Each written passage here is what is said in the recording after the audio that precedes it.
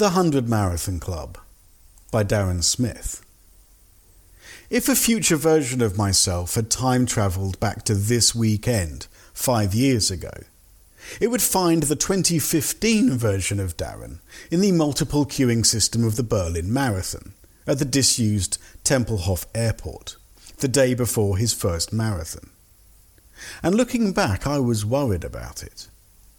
If the future me then said that 5 years later to the day I'd be completing my 49th marathon and above, and my 14th 50k in 2 years, I would probably forget that a future version of myself had just time-travelled and materialised in Germany to focus on the ludicrous idea that I'd continued running after what I was about to do. The proof is in the time-travelling pudding.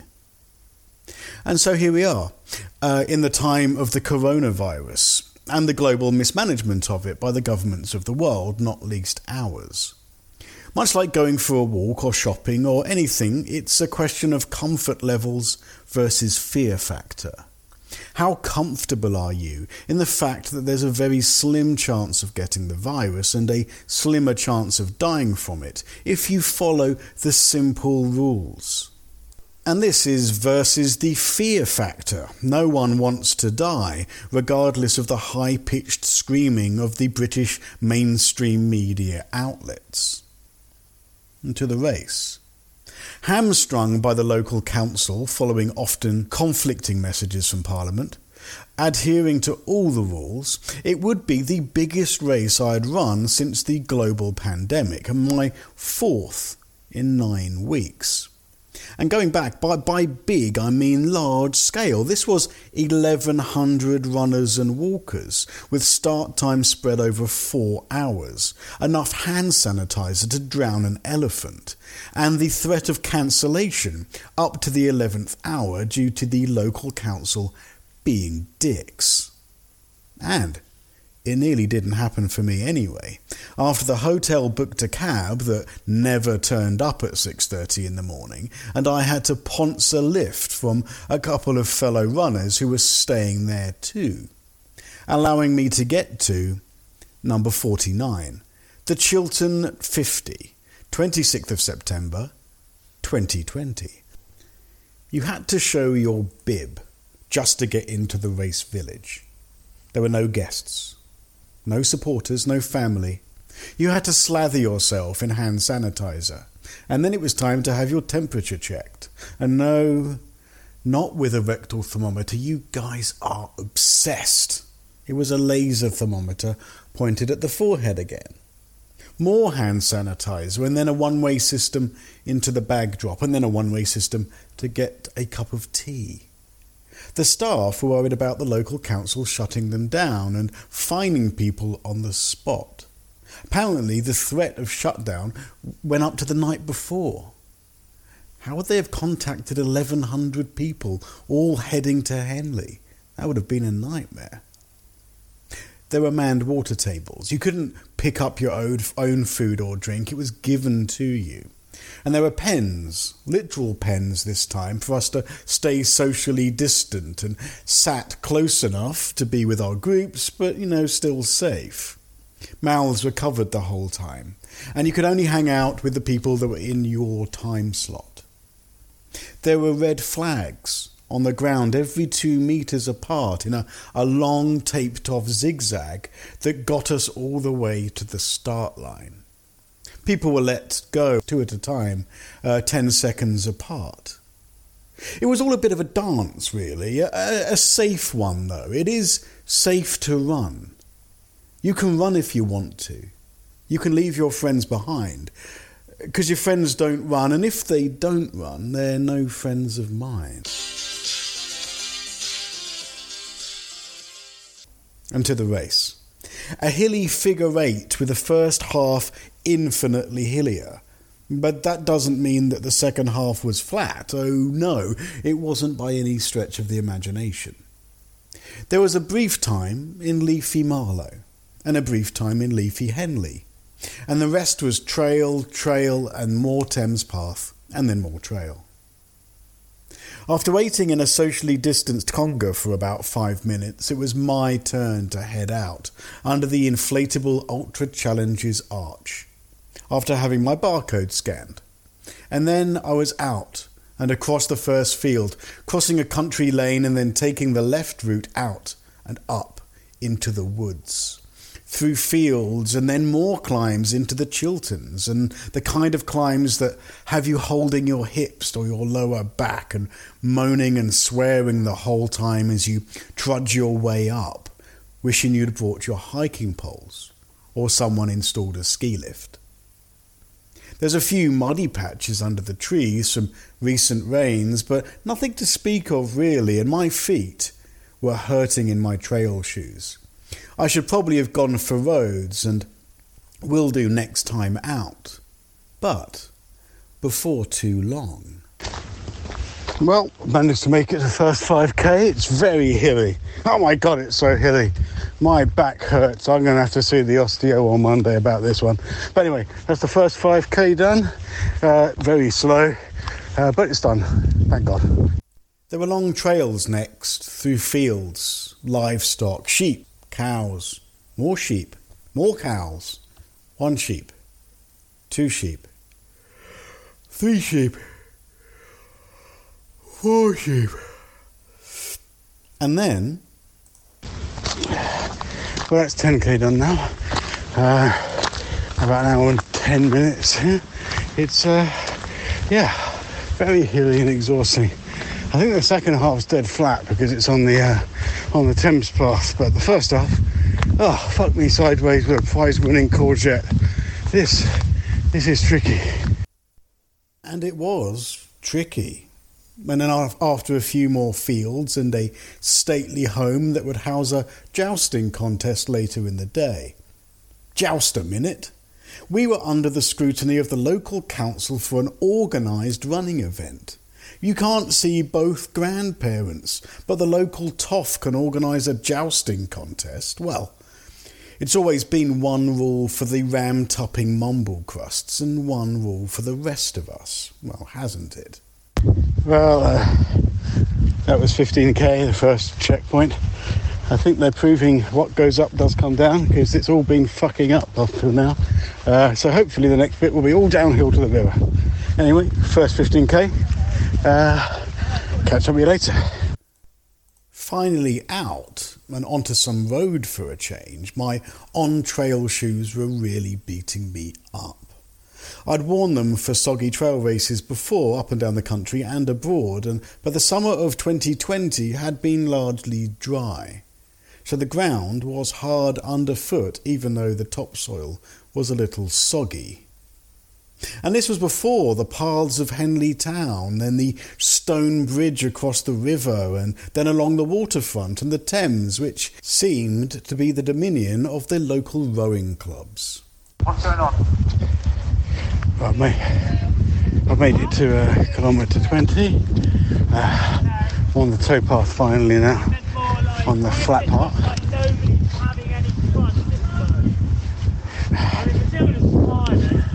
But that doesn't necessarily mean she's having a good time. I smile when I'm upset sometimes.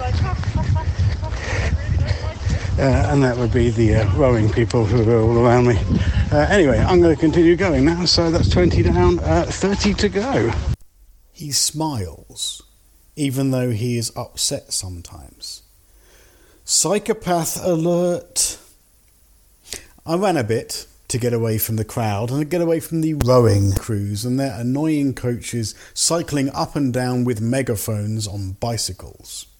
The crowd did thin eventually, and then I came to a weir, and I like a good weir, where we had to don our masks again, our face masks, and go single file onto the zigzagging man-made walkways before crossing the river, past a few ducks, and then into alleyways before heading past the 23-kilometre sign and up towards the halfway point. But not until crossing 2 more fields, including one with escaping sheep.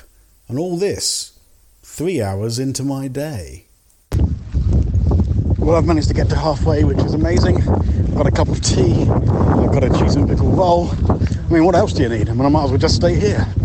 but I can't. It is halfway. I've got to head out now. The winner of the 50k has just arrived. Did it in 4 and a bit hours, wanker. But that aside, I am off out. Second half, here I come.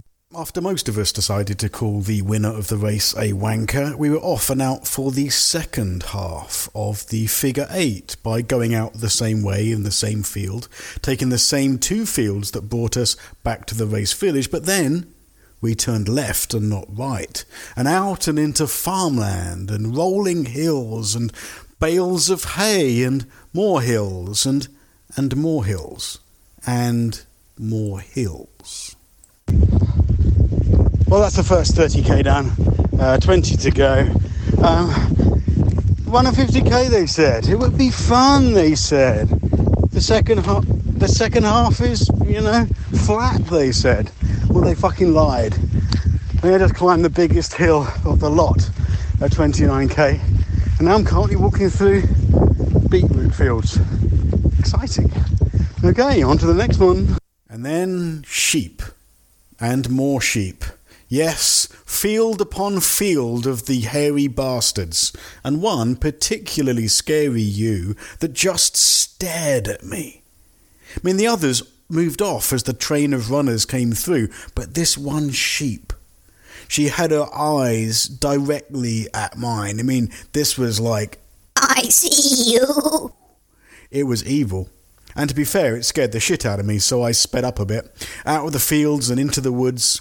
Tough, sharp climbs that I knew I could do, especially as there was a sheep that could potentially be chasing me and would certainly be haunting my nightmares. And then, comfy descents into the forest, all the way down to... in the deepest forest right now. Arm yourself because no one else will save you. That's the whole lyric. 35 kilometres done. I'm bringing it in, it's good. I'm really looking forward to the pub. I miss the pub. I can't wait to see the pub. I think the pub and I have spent far too long apart, and I think that the pub's beers and I need to get reacquainted.